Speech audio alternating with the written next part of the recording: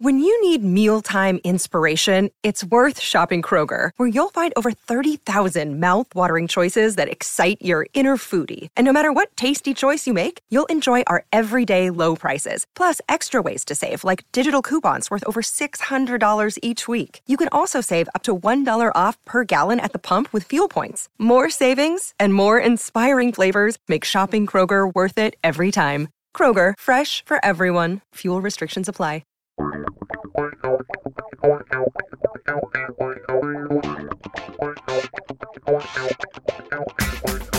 Dive in to Gotta Watch the Tape, your new Cleveland Browns podcast from Cleveland.com. Get ready, strap in. Doug Lesmerises, Scott Patsko, Ellis Williams, a new complimentary podcast on the Orange and Brown Talk feed. We are going to do this twice a week. That's the plan. It's what week is it in the NFL season? Week 3, the Browns are 1-1. They're practically in first place. We are going to dive in twice a week. Scott Patsko, Ellis Williams, we're going to do 2 big subjects in each hour-long podcast where we dive into film, we dive into analytics, we dive into something very specific affecting the Browns. And what Ellis and Scott are going to do is be smart. What I am going to do is yell, and we're going to have a good time. Scott, this was your idea. Why are we doing this? Don't we have enough podcasts in this company? We never have enough podcasts. What are you talking about? I think, we have intelligent Browns fans, and I think that they can handle a little more Browns coverage than what we've given them in the past. I think the podcast format is a great way to kind of show them a different way of looking at the game, maybe. We call it Gotta Watch the Tape because you kind of have to do that to really understand what you just saw a lot of times with the Browns. And by doing that and kind of giving people a look into what we're writing about each week and talking about it, I think everybody's a little smarter and everybody is a little more informed going into the next week. Ellis, you're the film guy. Why are you part of this project? Did we just rope you in against your will, or were you excited to do this? Yeah, I'm so bored. There's just nothing to do. I mean, we're in week 3 of the NFL season. There's nothing to do with my time other than hop on another podcast. No, I think Scott said a lot of the right things there. Gotta watch the tape. Says exactly what it needs to say. There's only so much of the game you see on the broadcast, and then there's only so much you can learn by looking at the box score or even just checking out PFF grades. You need to sit down, spend time watching the tape, seeing why things are happening. It unfolds right in front of our eyes, and then we're the ones who will first write about it, consume it, and then come on this podcast and talk to you guys about what we're seeing. So it's a fun project, and I'm excited to get going with you too. So I will say, just for people who are loyal listeners, and this is in your feed, this is going to just pop right into your Orange and Brown Talk feed. We will try to differentiate it with the headline each week so you know it's the Gotta Watch the Tape edition of the podcast. But just to warn you ahead of time, I am loud. So if you listen to Buckeye Talk, you sort of know what I'm doing. I still feel like, I'm on Orange and Brown Talk every now and then, and I jump in. And I do scare people away sometimes. I've read the comments on the Orange and Brown Talk Apple podcast feed, and I know that some people don't like me. But get past your disdain for the shouting guy and stick around for 2 smart guys who are going to dive in on football.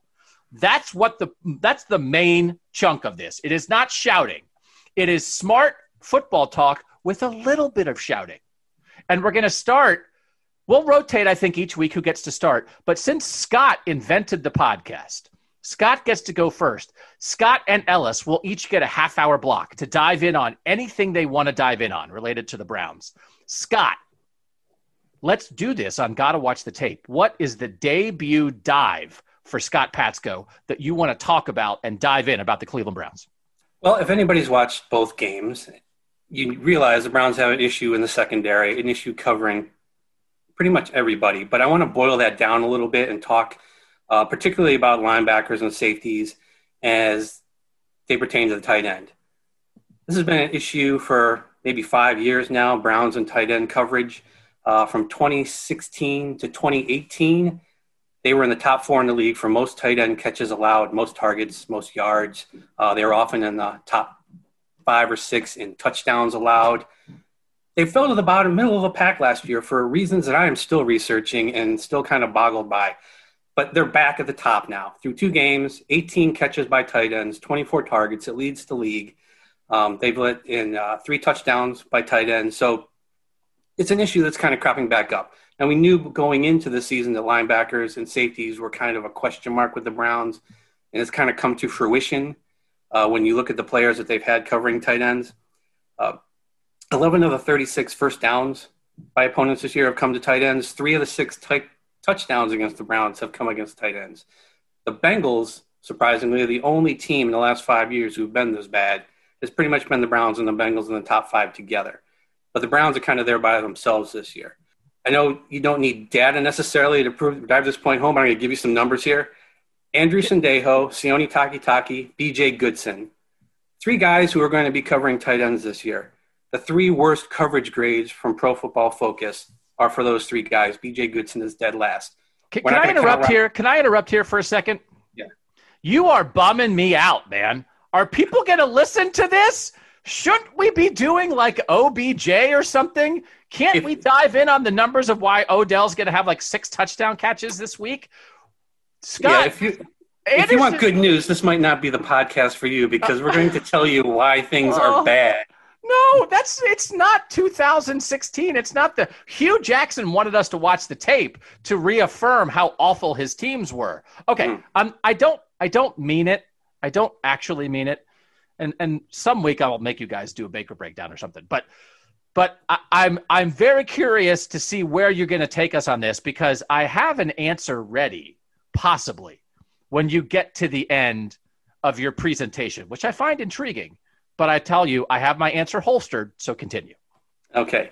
Well, like I said, Sendejo, Takitaki, and B.J. Goodson, 3 really bad Pro Football Focus coverage grades, right at the bottom. They're not even at replacement level, which is up in the 50s. They're below that. So we're not, like I said, we're not going to count Ronnie Harrison because he's been on the field for 8 snaps, and in those 8 snaps, he's crammed in a lot of bad. But again, it's only been 8 snaps. We might see more of him in the coming weeks.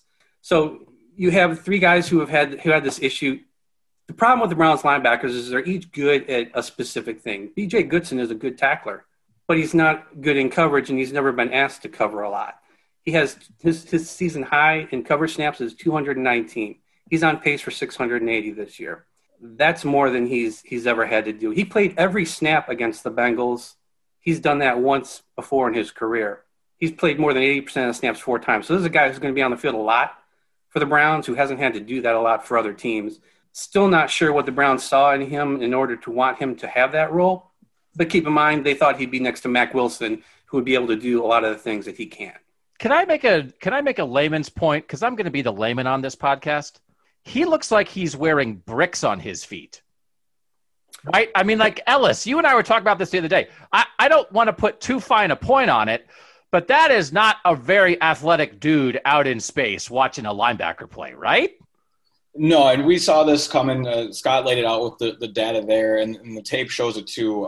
The 49ers were able to abuse him in the NFC Championship game last year. And then just think about the Joe Burrow's first Vegas backdoor cover Thursday night for the Bengals to only lose by 5 rather than the 6 they needed for the Browns to cover.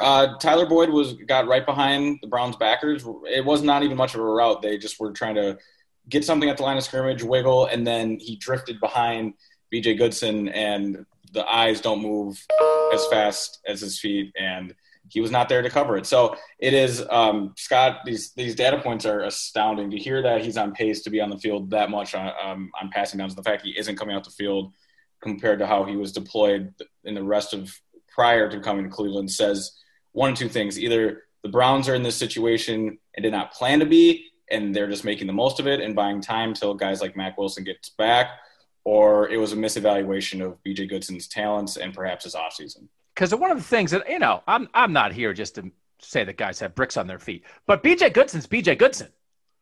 B.J. Goodson's not going to turn into Luke Kuechly overnight. I mean, like the Browns picked him to come here. So any criticism that I or anyone else is going to throw at B.J. Goodson, he is who he is. It's the criticism of the Browns to put him in this spot. And Scott, you are making a case that maybe this dude should not be put in this position, at least this many snaps each week. Yeah, and I mean, in the Browns' defense, they don't have a lot of options right now. Again, they were counting on Mack Wilson being on the field and probably getting Jacob Phillips up to speed to be a major contributor at some point in this season. I'm not saying that Goodson was going to be kind of filler until those guys, were where they wanted to be, but having Goodson in this position is just something that hasn't been done. 85 coverage snaps so far this season. There are 14 players with at least 15 targets in pass coverage this year. BJ Goodson is one of 3 non-cornerbacks on that list. He leads the Browns in targets against, 16. He leads the Browns in receptions allowed, 12. So they're picking on him. That's what again, it's not that Goodson is lining up against tight ends and following them off the line. It's basically people are coming into his zone and they're making plays and he's not defending them. So let's be problem solvers on this podcast, not just problem pointer outers. Because that's what sports writers like to be. I mean, I've been doing this for 25 years. I haven't solved anything yet. Mostly I just say, what is wrong with you? Ellis, is there an answer? Is there an answer? Okay, Scott, you have established the idea that BJ Goodson is not good in coverage. Can the Browns fix that between now and when they go to the Super Bowl? See, we're going to drop in some positive vibes in this podcast. But is there an answer on this roster? Or honestly, is there an answer that they could find out there? The way they found Ronnie Harrison for a 5th-round pick. Can that kind of thing happen during a season? Or what is a solution, and how much is a healthy Mack Wilson potentially a partial solution here? I wouldn't count on Mack Wilson being the solution right off the bat. Let's remember he had a rough rookie season.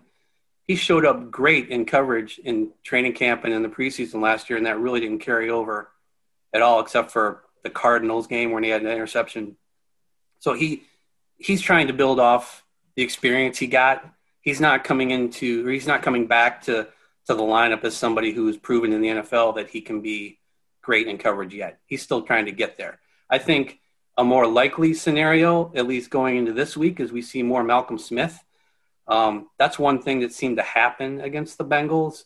It didn't take Goodson off the field, but it took Taki off the field, who is another linebacker who really struggles in coverage. First week, Taki led the linebackers in snaps. Against the Bengals, he pretty much shared everything with Malcolm Smith. There was a play in the second quarter. Joe Mixon kind of curled out of the backfield right around the offensive line and put a juke on Taki, turned around, catches the ball, avoids Taki's tackle, gains 18 yards. The Bengals scored on the next play. You didn't see Taki again until late in the third quarter when the Browns were having that goal line stand. He had a big he had a tackle for loss. I think it was on Mixon with Carl Joseph. But that was like a big gap there where you didn't see him. You saw a lot of Malcolm Smith out there, who is lighter, who is quicker, and is just better in coverage. So I think he might be maybe option number 1. Get more Malcolm Smith on the field and try to stem the tide. All right, so let's do this. So have you guys noticed this? There's this stuff happening where like sports writers are getting hired by teams. I've noticed a couple times in the last week. I think some NBA NBA teams are hiring like draft evaluate like recruiting guys to come work in their front office. So, I mean, I just would like to say, I mean, let's be honest. When I was writing all that stuff about like how Sashi was a genius and everything, I was just trying to get a job, man. I mean, like, can you throw a bone to a guy who actually doesn't know anything? So, Ellis, we're going to make you the GM. And then, Scott, you can come in and, be the president of football operations over top of him because you're older. Ellis is like, 24? Ellis, week 10, the Browns are 8-2, tied for the 1 seed in the AFC. You got to pander to the audience if you're going to really going positive here. Yeah. I mean, listen, what are we here to do? On Ohio State's podcast, I'm like negative all the time because everybody else panders. Here, I think we might need a little pandering. Ellis, we've talked a lot, right? Didn't we talk about the whole preseason? Oh, they're only going to play 2 linebackers, whatever. You play dime a lot or nickel or whatever. Who should be the 2 linebackers that get the most snaps in week 10 for the Browns this year? Yeah, I love the question. And it framing it that way is the reason in the preseason I landed on the idea that Jacob Phillips was going to be a starting linebacker for this team. It also speaks volumes to the type of defensive player, specifically linebackers, and we're focusing there now, that Andrew Berry, Browns GM, and this organization will target going forward. They want length. They want athleticism. They want guys that can cover sideline to sideline. BJ Goodson and Sony Takitaki are the exact opposite of those players. They make great plays in the run game. They can get downhill. They can fill holes.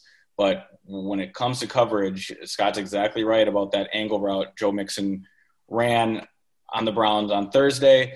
And that's exactly what teams are going to keep doing. The Niners did it again to BJ Goodson. And they're strangely molds of each other in a way that when you isolate them in space, they have no ability of reacting and then twitching fast enough to keep up with a running back on an option route, because though Mixon breaks inside and probably knew he was going inside, that's set up like an option route.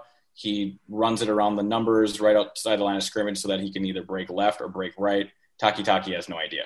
So where I'm going with this is those two cannot remain on the field in passing downs or they're going to keep getting exposed. Kevin Stefanski, Joe Woods, they know this. So with Mack Wilson and Jacob Phillips, those are the prototype of a linebacker I see the Browns wanting on the field come, say, week 10 when in Doug's world they're 8-2. Or for this hypothetical, I say I won't throw that on you, Doug, because that eliminates the options on second and manageable, third and short. When the entire playbook is available like it was for the Bengals on that play, Takitaki, BJ Goodson get exposed. Now that leads to something we're probably going to get to later, but it just as important as who those linebackers are, the Browns need to figure out who the nickel corner or box safety is around them. These pieces are all connected, and unfortunately for the Browns, they're so injured that all the options they have out there are essentially unathletic enough to stay in front of these crafty and shiftier slot receivers or running backs in space. So let's talk about the elephant in the room who now plays in Jacksonville. So we have not, he who shall not be named, Joe Schobert, has not yet been mentioned. But all we talked about while Joe Schobert was in Cleveland was he's a great coverage linebacker, but he can't tackle, right? Now we're talking about, they got linebackers who can tackle, but they can't cover anybody. Scott, I mean, I know, and you look at this as much as anybody. When you look at roster allocation and salary cap management and how they're going to pay guys and all this stuff, we know Joe Schobert was a good player. I think we all realize that maybe if Andrew Berry had had the job a year earlier and could have negotiated with Schobert last year while he was still here, maybe Schobert would be here. But once he got on the open market, they weren't going to go to his number. Was that a mistake? With what you are describing, the Browns can't have linebackers who can't cover anybody, and they just let a good cover linebacker go. Was that a mistake? Well, looking at it now, you're going to say yes. But Schobert was kind of up and down here. His 2018 best cover, like stat-wise, best coverage linebacker in the league. The Browns were second in receptions for tight ends. So it isn't, again, we're all over the linebackers right now, but clearly that's not the only issue here when it comes to covering those people. But yeah, I think you have Schobert in the middle of this defense. He's a better option. I think from our standpoint, from the outside, it makes total sense. But it doesn't seem like the Browns have the same kind of value on linebackers that those of us on the outside seem to have. Just to be clear, I have no value on linebackers. I would pay every linebacker on my roster minimum wage and tell them if they didn't like it, I'm going to go get somebody off the scrap heap. But continue. Yeah. So it feels like they kind of got put into a corner a bit, and they ended up with BJ Goodson and a bunch of young guys who are trying to figure things out. You can almost say the same thing about safety. I don't believe they ended up with what they initially wanted at that position, but that's what they have, and they kind of have to work with it. I think what Ellis has said about wanting guys who can be kind of these hybrid, being able to move in different positions and do multiple things is what they want, but instead they have linebackers who are good at one thing. And that one thing is different, for each guy. So during this long off season, I feel like this was, whenever I'd be on Les Levine or whenever drop on the podcast or whatever, I felt like this was like the number one question that came up. What do you think of the linebackers? And my answer, and we're going to get to, here's my official analysis. Welcome to Scott's deep dive on Gotta Watch the Tape. Here's my answer to Scott's first presentation. Who cares? You knew the linebackers were going to suck. Is this going to cost them games? This was a strategy. In 2018, their linebacker spending was 13th in the NFL. In 2019, their linebacker spending was 21st in the NFL. This is by overthecap.com. This season, their linebacker spending is 29th in the NFL. They said, we're not paying anybody. We let Joe Schobert go. We're not paying anybody. We're paying Jack Conklin. That's how I keep thinking of it, and maybe that's wrong. But I feel like they traded Joe Schobert for Jack Conklin. I'll take Jack Conklin. I'll live with this. I can't live. Even though Chris Hubbard, you know what? I'm actually torn by that because Chris Hubbard played pretty well on Thursday, and then makes me think, did they actually not need Jack Conklin?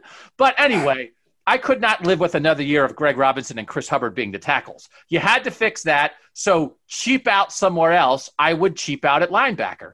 So this is fascinating. Will it cost them games, Scott? Will this cost? Now, they almost lost to a rookie quarterback because Joe Burrow is picking them apart by throwing the tight ends moving down the field. Joe Burrow is going to be pretty stinking good. And Lamar Jackson's the MVP, and Mark Andrews is as good as any tight end in the league, not named Killer Kelsey. Most weeks, will this lose them games? Because, again, I'd rather have crappy linebackers and Denzel Ward locking down a number one receiver than great coverage linebackers and no corners and wide receivers beating me deep. They're bad at it, but what's going to be the result of them being bad at it, Scott? I don't know. We have to wait and see. Maybe they believe that having adequate or maybe close to adequate play at linebacker allows them to overcome, that having people around them allows them to overcome that. I think some of this is a bit warped because, Burrow threw the ball 61 freaking times. But it's clear that there is room in the middle of this defense to get things done. The Browns have an issue at slot receiver that's going to get solved here pretty quickly when Kevin Johnson shows up and Tavier Thomas goes back to being a special teams guy. And you're going to have Greedy Williams on the outside, who you have to assume is going to play at a higher level than Terrence Mitchell. The fact that they've inked him as a starter and he beat out Mitchell last year. So you have an upgrade at cornerback. You have decent cornerback play. That's probably the one thing in the secondary that hasn't been awful. So if you have that and you get Ronnie Harrison up to speed at safety and you allow him to be on the field more instead of, again, Tavier Thomas being that third secondary guy, then the linebackers, maybe there isn't as much responsibility on them. That's something that's going to play out as we go through the next couple of weeks. But I do believe with what Ellis said, I don't think you're going to see Goodson and Taki as the duo, after that bye week in the middle of the year. I think you're going to see a different rotation and other guys, probably Wilson, Jacob Phillips, maybe Malcolm Smith getting the majority of those snaps. I'm always a little confused when we talk about injuries because, again, you just named us their pass coverage has been bad. How can they fix it? It's they're going to get Greedy Williams back. They're going to get Mack Wilson back. They're going to get Kevin Johnson back. And Ronnie Harrison's going to get more experience. So they're going to start playing 4 different guys than who they've played so far. But injuries happen everywhere. So I am always not sure how much to give the Browns an out when it's Greedy got hurt, and Mack Wilson got hurt, and Kevin Johnson got hurt, and that was your plan. What are you going to do? Tavier Thomas should not be on the field covering anybody in the NFL. No offense to Tavier Thomas. He was put in an untenable situation. That's a problem. The problem's getting fixed. Ellis, when we talk about the Browns' depth, should they have been able to look a little better in pass coverage despite these injuries for the first 2 weeks? Or is it very reasonable of you take 3 guys you're counting on, and we're not even talking about Grant Delpit. That's 5 guys. Ronnie Harrison's a Grant Delpit replacement, basically. But anyway, that's 4 spots where you had injuries greatly affecting your plan. How much of this is an injury excuse and how much is listen, man, it's the NFL, guys get hurt. You got to be better than this. Right. Well, there's, in the most simple way of roster development, there's really 2 ways to build or improve a unit. You draft or you sign. Okay, you can go out and trade, but now you're exchanging assets, and that tends to be you give and you take. Through the draft, that's what the Browns did to try and build up this linebacker room in a guy like Jacob Phillips, who we already talked about, clearly is going to be developing as we go forward, but has not had the opportunity nor the health to be out there and prove himself. And that's what we're coming up against here, because the same now is being said about Mack Wilson. Mack Wilson is switching defenses from a Steve Wilks system to a Joe Woods system and has missed both training camp due to the shortened time and now an injury. Now, of course, the Browns dodged a bullet with him coming back. He's practicing today on Monday, and he should be good to go going forward. But between him, Phillips, and you mentioned Grant Delpit, that's where the injuries become such a concern. You're missing out on valuable snaps to evaluate these players because Andrew Berry is saying it so crystal clear that the role of a GM is to both be in present but have a foot in the future. And you can't do that when you're missing out on reps. So secondly, and then in free agency, you get what you pay for. When your one free agent signing is BJ Goodson, and you mentioned how they're 29th in spending at linebacker, again, you get what you pay for. So if your draft picks aren't available to play and you're spending so bare minimum in free agency, this is as to be expected. There really was not much once you put this group of players on the field that you can expect them to do because Tavierre Thomas isn't going to keep up with Willie Snead or Hollywood Brown or Tyler Boyd. And BJ Goodson has proven over his 4 or 5 year career that he has no business defending running backs, tight ends, or slot receivers. So when your draft picks aren't available to play and your depth behind those draft picks are bottom of the barrel free agents, there's no surprise we're here. So here's a question. I want to finish up on this, and we're going to get into Ellis's deep dive, which is about the rushing attack for the Cleveland Browns. Scott, I've been saying a lot along the way. I mean, again, just to be clear on this podcast, nothing I say is original or interesting. I'm just parroting what other smarter people say. So that's a blanket thing right now, just to make sure people know where I'm coming from. Smart people say, so the Browns, as they move forward, are going to have some stars. But I've said, well, who's their safety going to be next year? Who's their linebacker going to be? It's going to be Andrew Berry, free agent X. And you've got to have some faith that Andrew Berry is going to be able to mine sort of the bottom third of NFL talent to figure out which guy to sign for a couple $1 million while they're putting their resources somewhere else. So I want to ask you a final question, a twofold question, Scott. A, do you believe that being 29th in linebacker spending is too far in that direction? Like, is that a fundamental flaw? And you think they got to put a little more capital into this position? And B, does this raise any doubts to you about Andrew Berry's ability? And listen, it's early, but come on, we're here to criticize people. That's what podcasts do. Andrew Berry's ability to pick random free agent X because he picked BJ Goodson to do a thing that he doesn't seem particularly prepared or able to do. One of these days, I'm going to give you my criticism on 2-part questions, but I'll save it. I'll save it for another podcast. The first one, the 29th in spending, I think that's going to be determined by the linebackers who are getting the most reps by the end of this season. You know, if Mack Wilson, who again is still on his rookie deal, and Jacob Phillips are getting the bulk of the reps, then clearly that's all right because you got 2 guys who are on their rookie deal, and if they're playing well enough to earn an extension or whatever, then you deal with that and you'll move up. But I think right now that's kind of a wait to be seen. As far as Andrew Berry's ability to bring in people, no, because I don't believe you can fix everything in one season. And he did a heck of a job on the offensive side of the ball, and he has obviously extensions to you got Myles Garrett, you got Denzel Ward. And he did address the defensive front with Andrew Billings. So it doesn't knock him down at all for me. It's just unfortunate this is where they are. Obviously, injuries played a lot into it. If you start off this season with Mack Wilson healthy and Grant Delpit healthy, maybe we're not talking about this. But they're both hurt, and we are. All right. Let me add something real quick there. One thing we got to keep in mind, too, is giving Andrew Berry the time to draft this roster out how he so chooses. Think of guys like Sheldrick Redwine and who we've been talking about at length, Sony Takitaki. Their snap counts are going to slowly disappear, if not completely evaporate as the year goes on. And that's a complete indication that this organization, this regime doesn't want a whole lot to do with them. So, in 2 or 3 years, replacing those names who are backups, who are now put in places to start, if you could replace them with people Berry wanted to draft who he knew would fit the system already, we'd be talking about a higher drafted Berry asset with a lower drafted Berry backup, which will probably look better than placing players who weren't a part of this regime and who Barry inherited rather than replacing them with a free agent or two. He's going to draft this team and not try to scrape the bottom of the barrel with free agents going forward is how I envision him building this roster. Hey, do you guys mind just real quick? Again, it's a debut episode. We're going to try to kind of on the fly, maybe adjust some things. Do you mind if instead of doing Ellis, your plan thing in the second half, we just do a whole thing about how John Dorsey sucked at drafting?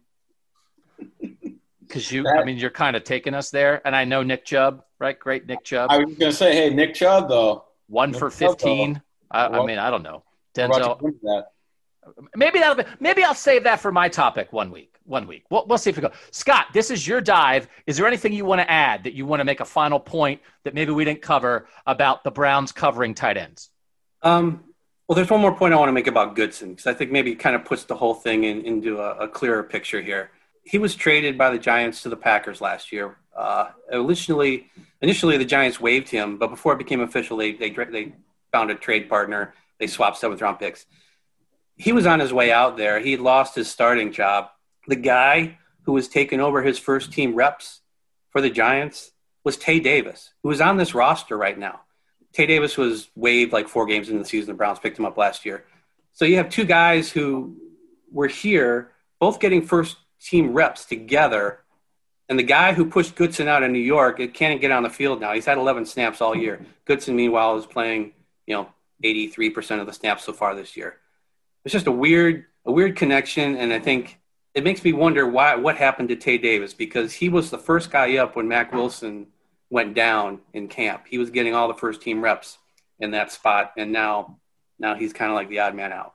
Maybe he's the answer, and we just don't know it, but probably not. We welcome anybody from the Browns organization who would like to listen to this podcast, but I would just say if any of them are listening right now, I'm worried that BJ Goodson is going to get benched because, Scott, you took that dive deep, baby. And now we're going to – That's why we're here. That's not going to be a catchphrase on here, is it? We got to get – I'm going to keep working out catchphrases on the fly. Okay. We need T-shirts, too. We need some merch. Next 100 episodes of this thing. We got to get Hugh on. We got to get – Hugh, we need Hugh to come on and record our opening by simply just saying, "Gotta watch the tape" about 20 times. I'll work on that. I'll see if I can get his number. All right, listen, we're going to take a quick break on Gotta Watch the Tape, and then we're going to come back with an Ellis Williams deep dive on the Browns' rushing attack. Thanks so much for joining us. Thanks for making this new podcast part of your rotation. Just get subscribed to the Orange and Brown Talk feed, and we'll just be popping in there twice a week. That's the plan. Doug Lesmerises, Scott Patsko, Ellis Williams. We'll be right back after this. All right, back on Gotta Watch the Tape. Ellis Williams, take a deep dive. Where are you taking us in the second half of our debut episode? All right, so to understand why the Browns' only hope of making the 2020 playoffs is by attempting to lead the NFL in rushing attempts. I'll probably talk about why them leading the league in rushing attempts isn't possible due to their quarterback situation, and you guys can probably infer what that means. But let's travel back to early August before any of us knew what Kevin Stefanski's offense was going to be. 6 weeks ago when it was a known fact that the Jacksonville Jaguars were tanking for Trevor Lawrence and that the Big Ten wasn't going to play football in the fall, 6 weeks ago. Completely different time, right? Different time. Oh, the glory days. No, go ahead. Yeah, right. Early August. I missed it already. But no, I was sitting around thinking about the Browns offense. Sadly, not a whole lot going on in Crocker Park. That's what I spend a lot of my time doing, thinking about this Browns offense. And I was trying to envision what the best version of what a first-year head coach-led team would look like and how that best version of itself can manifest on the field, considering everything Kevin Stefanski's had to deal with the shortened offseason and whatnot. And that brings me to a question that I often ask myself when I think about offensive football in the NFL in general. If I were to play as the Browns in Madden, how would I utilize their offensive players to maximize such talent? So winning a game of Madden is a lot like playoff NBA basketball. Putting the ball in your best player's hands increases your chances of victory. So I looked at the Browns roster and found 3 players that I deemed worthy of having the ball in their hands a lot: Kareem Hunt, Odell Beckham Jr., and Nick Chubb. Anyone that knows me would know that when I play Madden, I'd love to throw it to Odell Beckham Jr. Who doesn't? But so did Freddie Kitchens last year, and we all saw what that became. Just hucking it deep to Odell and a plethora of other receivers, even when the other one is Jarvis Landry, doesn't win NFL football games, though it can be effective in Madden. So with 2019 in mind, I thought it'd be silly to have an offense focused around Odell Beckham Jr. And thus the Browns' two best players became very clearly Nick Chubb and Kareem Hunt. I wondered another question. When was the last time an offense with two running backs have been successful? That's simple. That's when the research started. The quick answer is not often. Now, I think that has a lot more to do with how rare it is for a team to roster talents such as Kareem Hunt and Nick Chubb. I know you're reminded of this often, but it cannot be understated that Kareem Hunt once led the NFL in rushing, looked like the focal point and driving force behind a Chiefs offense that was quarterbacked by Alex Smith when he made that debut, 3 years ago now? Now the offense in Kansas City is completely different with Pat Mahomes, but that Alex Smith team on Thursday Night Football with Kareem Hunt had him running all over the field, going down the seam, catching balls, and he looked like the next back, the next back up. And really only circumstances that have put Kareem Hunt where he is would land him in Cleveland. It's an embarrassment of riches that has probably not been seen in NFL backfields and hasn't been seen definitely in the past 10, 15 years. The last time two running backs have ran for 1,000 yards was 2009, teammates D'Angelo Williams and Jonathan Stewart of the Carolina Panthers. So that led me down a rabbit hole of researching trends of teams that with success in rushing the ball, leading the league in rushing, or finishing the top 10, and correlating that with first-year head coaches. That birthed a story that published on Cleveland.com a month ago, but essentially the research found that since 2015, nearly 70% of head coaches hired. There were 35 new hires. Those coaches who finished in the top 10 in rushing compiled a 500 record or better. Well, they should run so Kevin Stefanski doesn't get fired after a year. Can you go back and tell Freddie this? Yeah, the data was all right there for Coach Kitchens, but he became enamored with the passing game of Odell Beckham Jr. and what Baker Mayfield could be. And now what I find fascinating about this topic is how it connects both what we were talking about in August and what this piece highlighted and what we saw Thursday night. Clearly, Kevin Stefanski's game plan is to, and the way this Browns team will find success is taking the ball out of Baker Mayfield's hands and putting it into Nick Chubb and Kareem Hunt. It's exactly what they did Thursday, and it's why they found success. And we can keep rolling with this, but first, Doug, I can tell you're just itching to fire away at me here. So go for it, and I'll keep going through the piece as we unpack here. It's going to bode well for the podcast if you guys can recognize, because we do have video. We can see each other. If you can see me itching, I'll try to. I get a little itchy. Because on the other podcast. The other podcast, man, I talk like 80% of the time. I don't let those guys talk about it. No. So the thing here, it felt like in week one, and Kevin Stefanski said this afterward, that they were there with the Ravens. They kind of had that sequence where Odell dropped the ball on third down. They missed the field goal. It got away from them. And then the offense got away from Kevin Stefanski, and they stopped doing what they wanted to do. And that they just started throwing because they were down. And I mean, teams across the league do that. Do you feel like that what they showed against Cincinnati, like that just will be what they want to be? And as long as they don't let a game get away from them and feel like they get in a we gotta throw situation, like if you're a Browns fan, lock that Thursday night game in your brain, and that is what is gonna happen. Yeah, that's 100% it, Doug, and not just because of this situation, these two running backs, and the fact that Kevin Stefanski's in Cleveland. Stefanski showed that this is what he's about, and he showed that last year in Minnesota. In that piece that published 6 weeks ago now, I wrote that in Minnesota last year, Kevin Stefanski averaged 61, 60 plays, whatever you want to split it, plays per game in Minnesota. They ran the ball 476 times, which was the fourth most. So on average, that's about a 30 carries per game dedicated to there. It was a focal point of Dalvin Cook, but he doesn't need to do that in Cleveland. It can be a more even Chubb and Kareem Hunt split. And in Minnesota, it was taking the ball out of Kirk Cousins' hands, who definitely showed Sunday what his limitations are when everything isn't perfect around him, throwing 3 interceptions to the Indianapolis Colts, who the Jacksonville Jaguars beat the week prior, but that's probably for our picks. Let's limit our Kirk Cousins discussion on here. That guy sucks. That's just like a slide pass right there. I know. A lot of my people in Minnesota agree with that, Doug. A lot of people. It hurts my heart every time Baker Mayfield gets compared to Kirk Cousins. It takes a little piece of my soul. Well, that might be where this is headed, because Kevin Stefanski knew in Minnesota that the Vikings' best chances of winning was when Kirk threw less, and that's exactly what he tried to do Thursday night with Baker Mayfield and the Browns against the Bengals. And Baker still almost gave the game away, throwing that interception on. Everybody makes mistakes.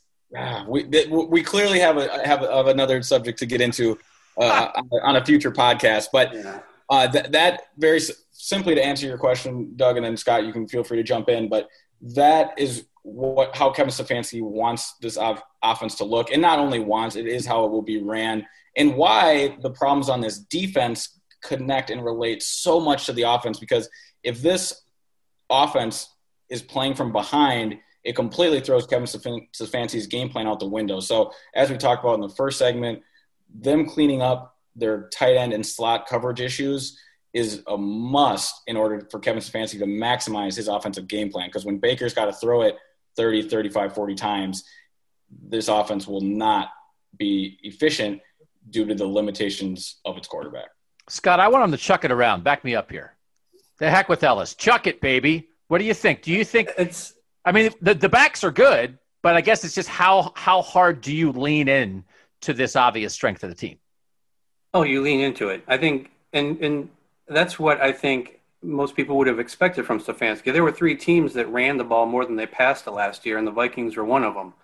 Titans almost got there, but it was the Niners, the Ravens, and the Vikings. And Thursday night is the kind of percentage you want. They ran 35 times. They threw 23. They had to pass 39 times against the Ravens. I mean, after they went down, 31-6, I mean, all bets were off, and it was just, let's see if we can throw our way back into this. But, yeah, I think you have 2 of the most dynamic running backs in the league. Everybody hears about wins above replacement and trying to be better than the guy who's coming in behind you.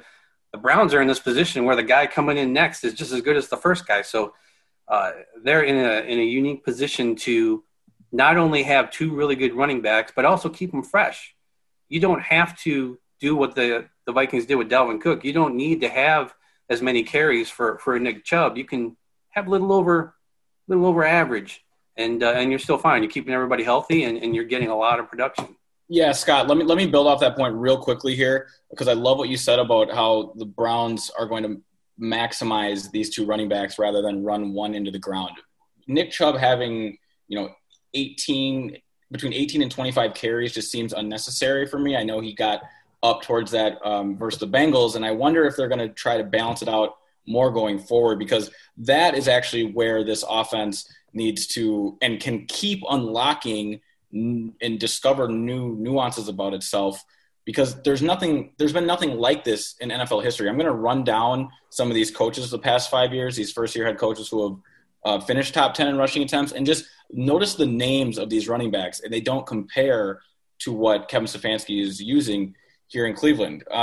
In 2018, Matt Nagy went 12-4 with the Chicago Bears, won the NFC North. They finished 7th in rushing attempts and had Jordan Howard and Tariq Cohen.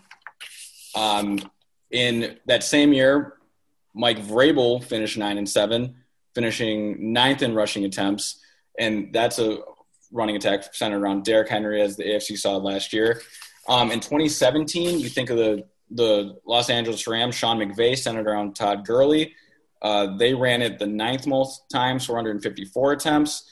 And then Sean McDermott was able to build an attack around what would have been probably Frank Gore that time in 2017, if my memory serves me correctly there.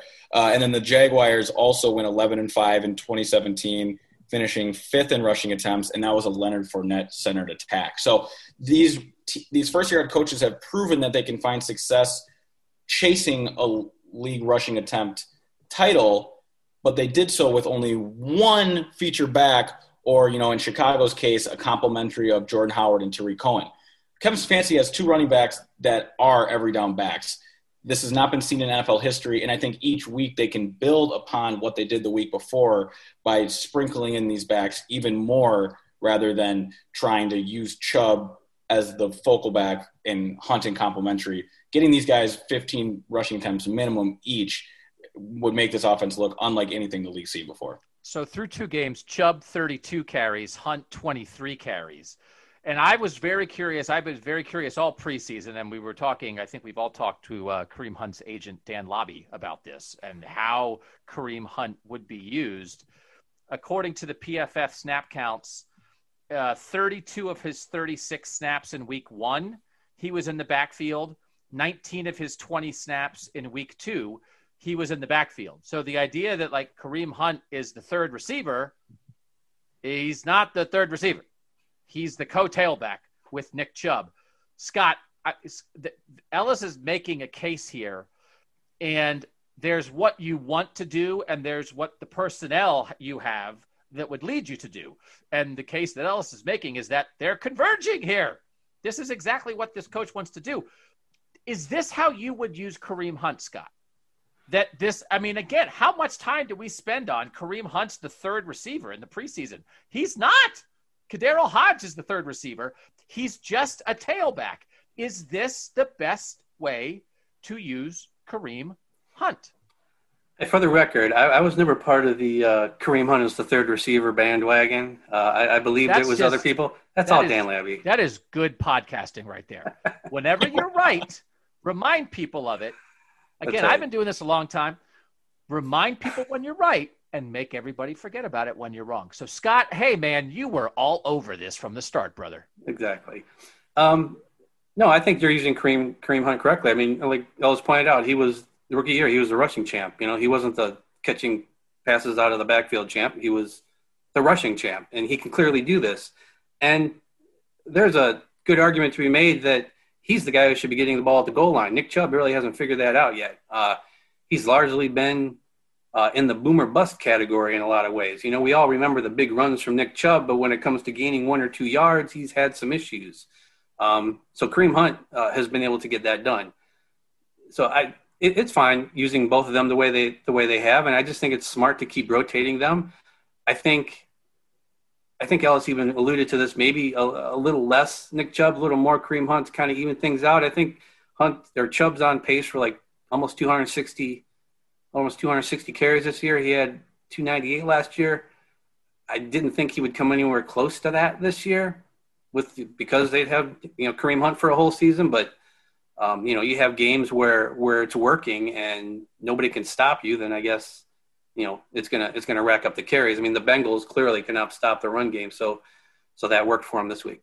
Yeah, Scott, I was really, really intrigued and a little worried about their carry discrepancy in week 2. 22 carries for Nick Chubb, only 10 for Kareem Hunt, but there's Kareem Hunt with an 8.6 yard per carry average. I mean, I haven't covered high school football in a few years now, but that's a high school average. That's a big time college football team beating up on a week 1 opponent average. These next few weeks will be telling. If Kareem Hunt is sitting between 12 and 13 carries and Chubb stays between 18 and 23, I'm going to be really surprised, like you said, because I think the NFL, if it showed anything this week, it showed us that no one is safe, especially with this shortened offseason. It's exactly what J.C. Tretter was fighting for. No matter how much you prepare, injuries are going to happen when you're getting up to football speed in a faster time period. Saquon Barkley out. Christian McCaffrey, high ankle sprain, is going to miss some time. The Niners are dealing with injuries everywhere. So for people that both want to see Nick Chubb be the workhorse or want to see Nick Chubb and Kareem Hunt on the field at the same time, I caution that because Kareem Hunt is the ultimate insurance policy. Having them on the field at the same time limits your backup opportunities if there is an injury, and putting Nick Chubb in the game for 20 carries each outing obviously increases his injury likelihood. Just like Nick Harris was never competing for the starting guard spot, he's the insurance policy at center. Let the Browns' defensive injuries and lack of depth show you that having depth on offense is a win in itself, and all the talent doesn't need to be on the field at the same exact time. Can I ask a diabolical question? This is not how they're actually thinking, but One of these guys just got signed for a couple of years, and one of these guys is waiting for a big payday. And the guy who's signed is signed. So he could run for 8,000 yards this year, and he's signed. Now, actually, if he ran for 8,000 yards, he'd hold out and demand a renegotiation. But still, is there anything like, I mean, if you were the Browns, not that Andrew Berry's coming down and telling Kevin Stefanski what to do. He's not Ray Farmering this situation, but does it make sense to, like, make sure you feed Kareem Hunt? Because if Nick Chubb stays fresh, great for the Browns. If Nick Chubb runs for 1,200 yards instead of 1,900 yards, when they get to the negotiating table in the offseason, not so bad for the Browns either. Not that you're going to do anything to lessen your chances of winning, but if this increases your chances of winning and also possibly lowers the price tag slightly on your great young back, that's a win-win. Now, the other thing is, at what point will Nick Chubb be like, yo, I'm trying to get Dalvin Cook, who's the other guy who signed this offseason? Alvin Kamara money. I'm not so into this whole timeshare at running back. Now, I mean, Nick Chubb seems like the greatest guy in the world and would never say that, but people used to think that about Kawhi too, right? I mean, he's quiet. He's a team first guy. I don't know. I mean, I don't know what I'm not saying. Who doesn't love Nick Chubb? Scott, what?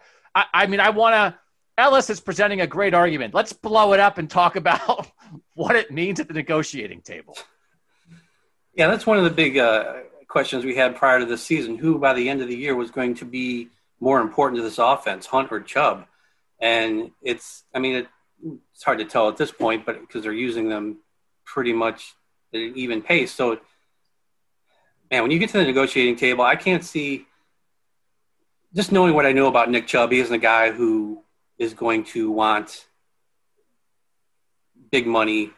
That he doesn't seem like a guy who's going to demand to reset the market. But again, I don't know him personally. Just from the way he carries himself, what we know about Nick Chubb, he doesn't seem like that guy.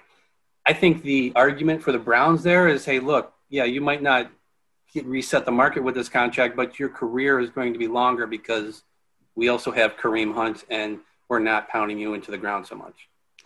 Ellis, let's make you the coach now. We're assigning different job titles to people. Okay.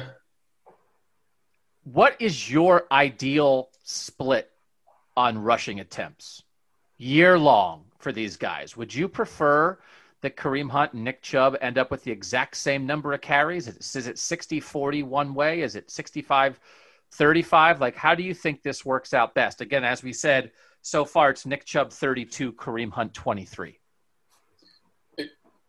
It's a great question, Doug. In a simulation in Madden, what I always go back to, 15 a game for each is the perfect scenario, but that's not how football is played. So to answer your question, I want to see Kevin Stefanski use these two running backs where they're best needed and fit. And I know that may sound like a cop-out, but just bear with me here. Scott brought up such a good point, and this was brought to my attention early when I was going to Browns games last year. Nick Chubb should not be this team's short yardage or goal line back. Kareem Hunt is far more efficient in converting those types of carries than Nick Chubb has proven so far. So where I'm going with that is, and what I mean by this team can unlock so much more with these two running backs is by using them in the exact right moments. Perhaps you keep Nick Chubb on the field on a 3rd and 8 or a 4th and 5 and use him in the passing game because teams won't expect him to go and catch a pass when really they haven't been watching enough tape because, let's face it, I know these NFL teams are on top of all of this, but when you're picking your poison on a Browns 4th and 4, Nick Chubb's just not going to be a priority coming out of the backfield. Yet, Nick Chubb has proven that he's a sure-handed catcher in this league. I don't think he needs to show that anymore. If anything, the Browns need to put him in more scenarios for him to catch the ball so that narrative starts changing. So you can surprise teams near the middle of the field between the 20s with Nick Chubb in the passing game and then bring in Kareem Hunt near the goal line, and now you're running it when teams think you can pass. They need to become experts of their own personnel, and I think they're headed that way because when you put on the tape of these two, it doesn't lie. And I'll wrap up with this now, shifting back to my GM hat that you gifted me on the first segment. When it comes to paying these guys, Nick Chubb is in a really nice situation for 2 reasons. 3, I'll say. first, timing for a big running back contract might just work out for him in Cleveland. The Browns have a lot of cap space. They're good at managing it. And so far, the jury's out on if Baker Mayfield's getting any of this big quarterback money. So if the Browns are looking around and don't have a quarterback to pay, they can pull a Chiefs, like with a Sammy Watkins or a Chris Jones, and go ahead and pay their top guys now that they deserve it. So they might just pay Nick Chubb because they can, and the circumstances require it. So secondly, with that, the tape doesn't lie on Nick Chubb in the fact that you're not going to find another Nick Chubb out there. He is not a replacement level running back. The way he runs, that doesn't show up in the box score unless, his average is through the roof. But even on his bad games, you are going to look at him and see, you can replace that runner. Watch the tape. You can't replace what Nick Chubb does. And thirdly, look at a guy like Frank Gore, who is now going on 37 and started a game for the New York Jets. That's the type of trajectory I see for Nick Chubb. Now I know I'm putting him on the 5th all-time in the NFL leading rushers category, but I'm just saying a guy who's going to be in this league for a long time. So getting paid shouldn't be a concern to Nick Chubb, and figuring out how to maximize Chubb and Hunt and using them in more surprising scenarios should now become Kevin Stefanski's top priority. I feel like you're building a Browns offense that is based around Nick Chubb, Kareem Hunt, and Case Keenum, and I'm not sure I'm here for it, Ellis. I can see where this podcast is going. Hey, listeners, you're gonna have to keep listening to find out. That might be where we're headed, Doug. You never know. I don't know. I don't think we'll do that in week 2. Ellis Williams, what's your deep dive in our second podcast? Bench Baker. You're not coming in that hot. Well, we're just joking. We're not really mean that. So one of the things that I do think we want to talk about, our boss Dave Campbell brought this up. There is this, obviously we know the quarterback run is working into more offenses in the NFL. Through 2 weeks, for example, the leading rushing attempts by quarterbacks, and we know a lot of those, some of those are planned runs, some of them aren't. Cam Newton has 23, Lamar Jackson 17, Josh Allen 13, Kyler Murray 11, Jared Goff and Joe Burrow 7 each. So they're the leading 5. There's really 4 guys who are really going to use their legs: Newton, Jackson, Allen, and Murray. Baker's not going to do that. Baker has 3 rushing attempts in 2 games.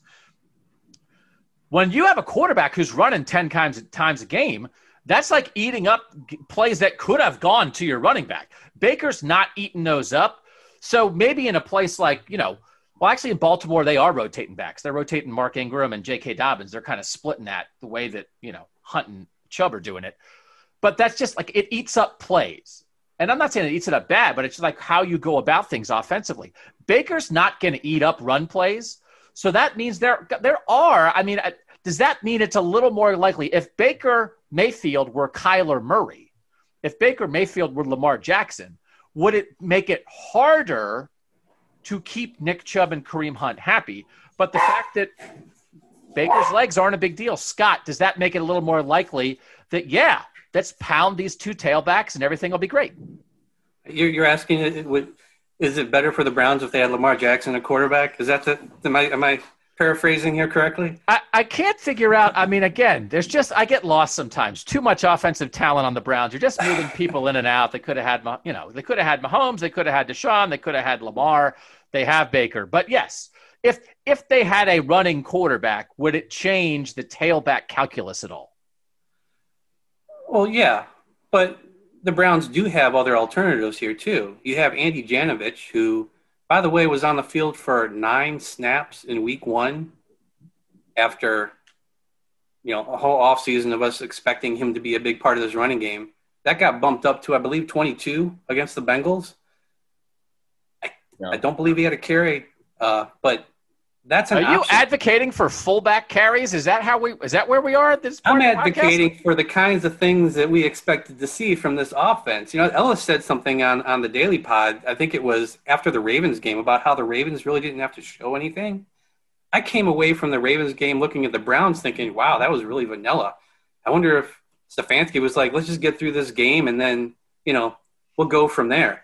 And then even against the Bengals, I wouldn't say that I didn't get the feeling that we saw everything. Where are the tight end screens? Where's a screen at all? Dalvin Cook led the league in screens of 15 yards or more. Browns, I don't believe, have run a screen pass.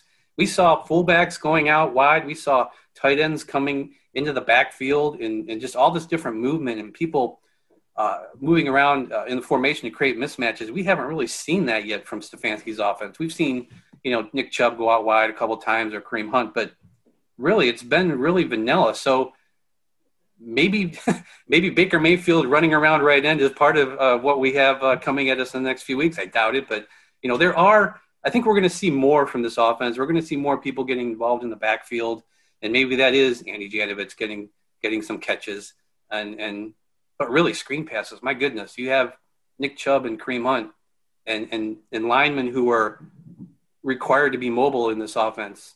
I'm just kind of shocked we haven't seen that in the first two games. So you're saying you think it's possible that Stefanski is going to slow play it against the Ravens in the regular season in preparation for meeting them in the playoffs? Just like try to hold back a little bit. What if there's an AFC championship game? You don't want to give away the store, Kevin. Ellis, let's wrap up with this. I think maybe what you're coming around to is it may or may not be expressed in do the Browns lead the league in rushing attempts or rushing yards, but your belief is the Browns should lean on their tailbacks to run the ball more than any team in the NFL. Yeah, it has to be the center point of the offense. They're two best players, and it's where their strengths are built. Not only are the talents Nick Chubb and Kareem Hunt, but you also invest in the highest paid tackle in the free agent market in Jack Conklin. You rework Chris Hubbard's contract, and again, the genius of that needs to be spoken to, because if you don't have Chris Hubbard and let's say you're plugging in, I don't know, remember Greg Robinson, perhaps the Bengals game goes a little differently. You can tell Kevin Stefanski has such a priority on linemen that he can trust. Same with drafting Nick Harris as high as they did, or at least finding the value there. He needs to be able to trust the players he plugs in, not just as physical talents, but people who can handle his game plan and his concepts, his schemes. So leaning into the running game not only puts the ball in your two best players' hands, but it also backs up what you built up front in Conklin, signing Hubbard, building on Petonio and Treader, then, of course, your number 10 overall pick in Jedrick Wills. That's the formula for this team to win. And, Scott, I love that you're talking about the way this offense can grow, because I think if we started this podcast on a negative note, we can end it on this positive one. That's this offense focused around Nick Chubb and Kareem Hunt, the running game and the marriage of the running and passing game, as he so said coming into Cleveland, is just at the surface level of what they can be. There's so much that Kevin Stefanski hasn't shown. First, probably because they haven't had time to install it, and he doesn't like what you see in practice, so it's not clean enough to put on the field. And secondly, because you're right, Doug, he's waiting until Monday Night Football to come out and stomp the Ravens so he can become ESPN's darling, the 38-year-old little salt and pepper. Kevin Stefanski's postered all over ESPN beating the Ravens. That's what he's saving the screen game for. It's got to be it, right? 3D chess, man. Come on, Kevin Stefanski. All right, that was Ellis Williams' deep dive into the Browns running game. We will be back after another quick break, and we'll get you guys out of here with a couple things we might be thinking about for next time on Gotta Watch the Tape. All right, back on Gotta Watch the Tape, man. I like this. I think this might be pretty good. We might have to do this 5 days a week, guys. What do you think? Can you start crunching numbers in film? I mean, if you put it like a 17-hour workday, 5 days a week, we'll be fine. I think we'll keep it twice a week. But this is what we want to be able to do for you guys. We want to be able to have Scott and Ellis go deep on a subject that really matters to the Browns. So what might we think about next time? Scott, we'll start with you. Maybe this will be on the next pod. We'll have another pod this week before the game against the Washington football team. Should be out Thursday or Friday. Scott, what's something on your mind right now? We talked a lot about the running game. We didn't really get into the offensive line much. But how about Wyatt Teller? If you want to go by Pro Football Focus grades, this guy is your starting right guard in the Pro Bowl, if they have a Pro Bowl this year. 91.2 offensive grade, 91.6 as a run blocker. He hadn't graded above 55 in his 2 seasons prior to this year. We talk about how this offense was supposed to make Baker Mayfield better. It clearly made Wyatt Teller better. They averaged 3.9 yards per carry running behind right guard last year. It's 8.4 this year. Wyatt Teller is a big reason why this run game is succeeding, and he just seems to be a perfect fit for Stefanski's run game. Everything we thought Austin Corbett might be and never was. I'm interested in what's going to happen with that sort of that nickel corner spot. I mean, Tavierre Thomas again forced in by injury, but Kevin Johnson is back again on Monday. He said his lacerated liver is fine. He's good to go. I am curious how much, this is what we sort of talked about, how much of the secondary issues and covering some guys in the middle field are attributable to injuries and how much are things that are going to hang around. But I think getting Thomas off the field on snaps that matter is going to go a long way. Ellis, what are you thinking about? By Thursday, listeners of this podcast and Browns fans will have a definitive answer from me on what to expect from Odell Beckham Jr.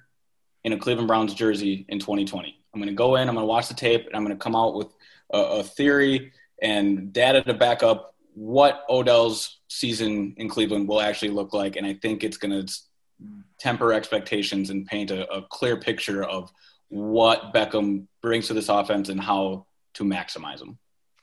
Great. So tune in next time for Ellis to rip OBJ. Great. Fantastic. Way to have your finger on the pulse, Ellis. Hey, listen, man, you got to do what the tape tells you. I'll pander. I will pander the Browns audience. I picked him to go 12-4 last year. Scott will pander 13-3 last year. I like being on a podcast with someone who is more wrong than me. But listen, Scott and Ellis are going to go by what the numbers and what the tape tells them. And we're going to dive in twice a week about what matters to you about the Browns.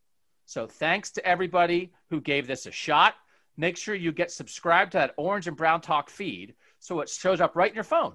Like you're just scrolling through your phone, you're looking at pictures of your dog, right? It's like, hey, look, here comes Scott, Ellis, and Doug. Who wouldn't want that? Do that. We appreciate you guys. Make sure you're reading everything at cleveland.com/Browns. Great, fantastic stuff going on there. And come back and see us next time. That was our debut episode. So for Scott Pasco and Ellis Williams, I'm Doug Lesmerises. Thanks for diving in on Gotta Watch the Tape.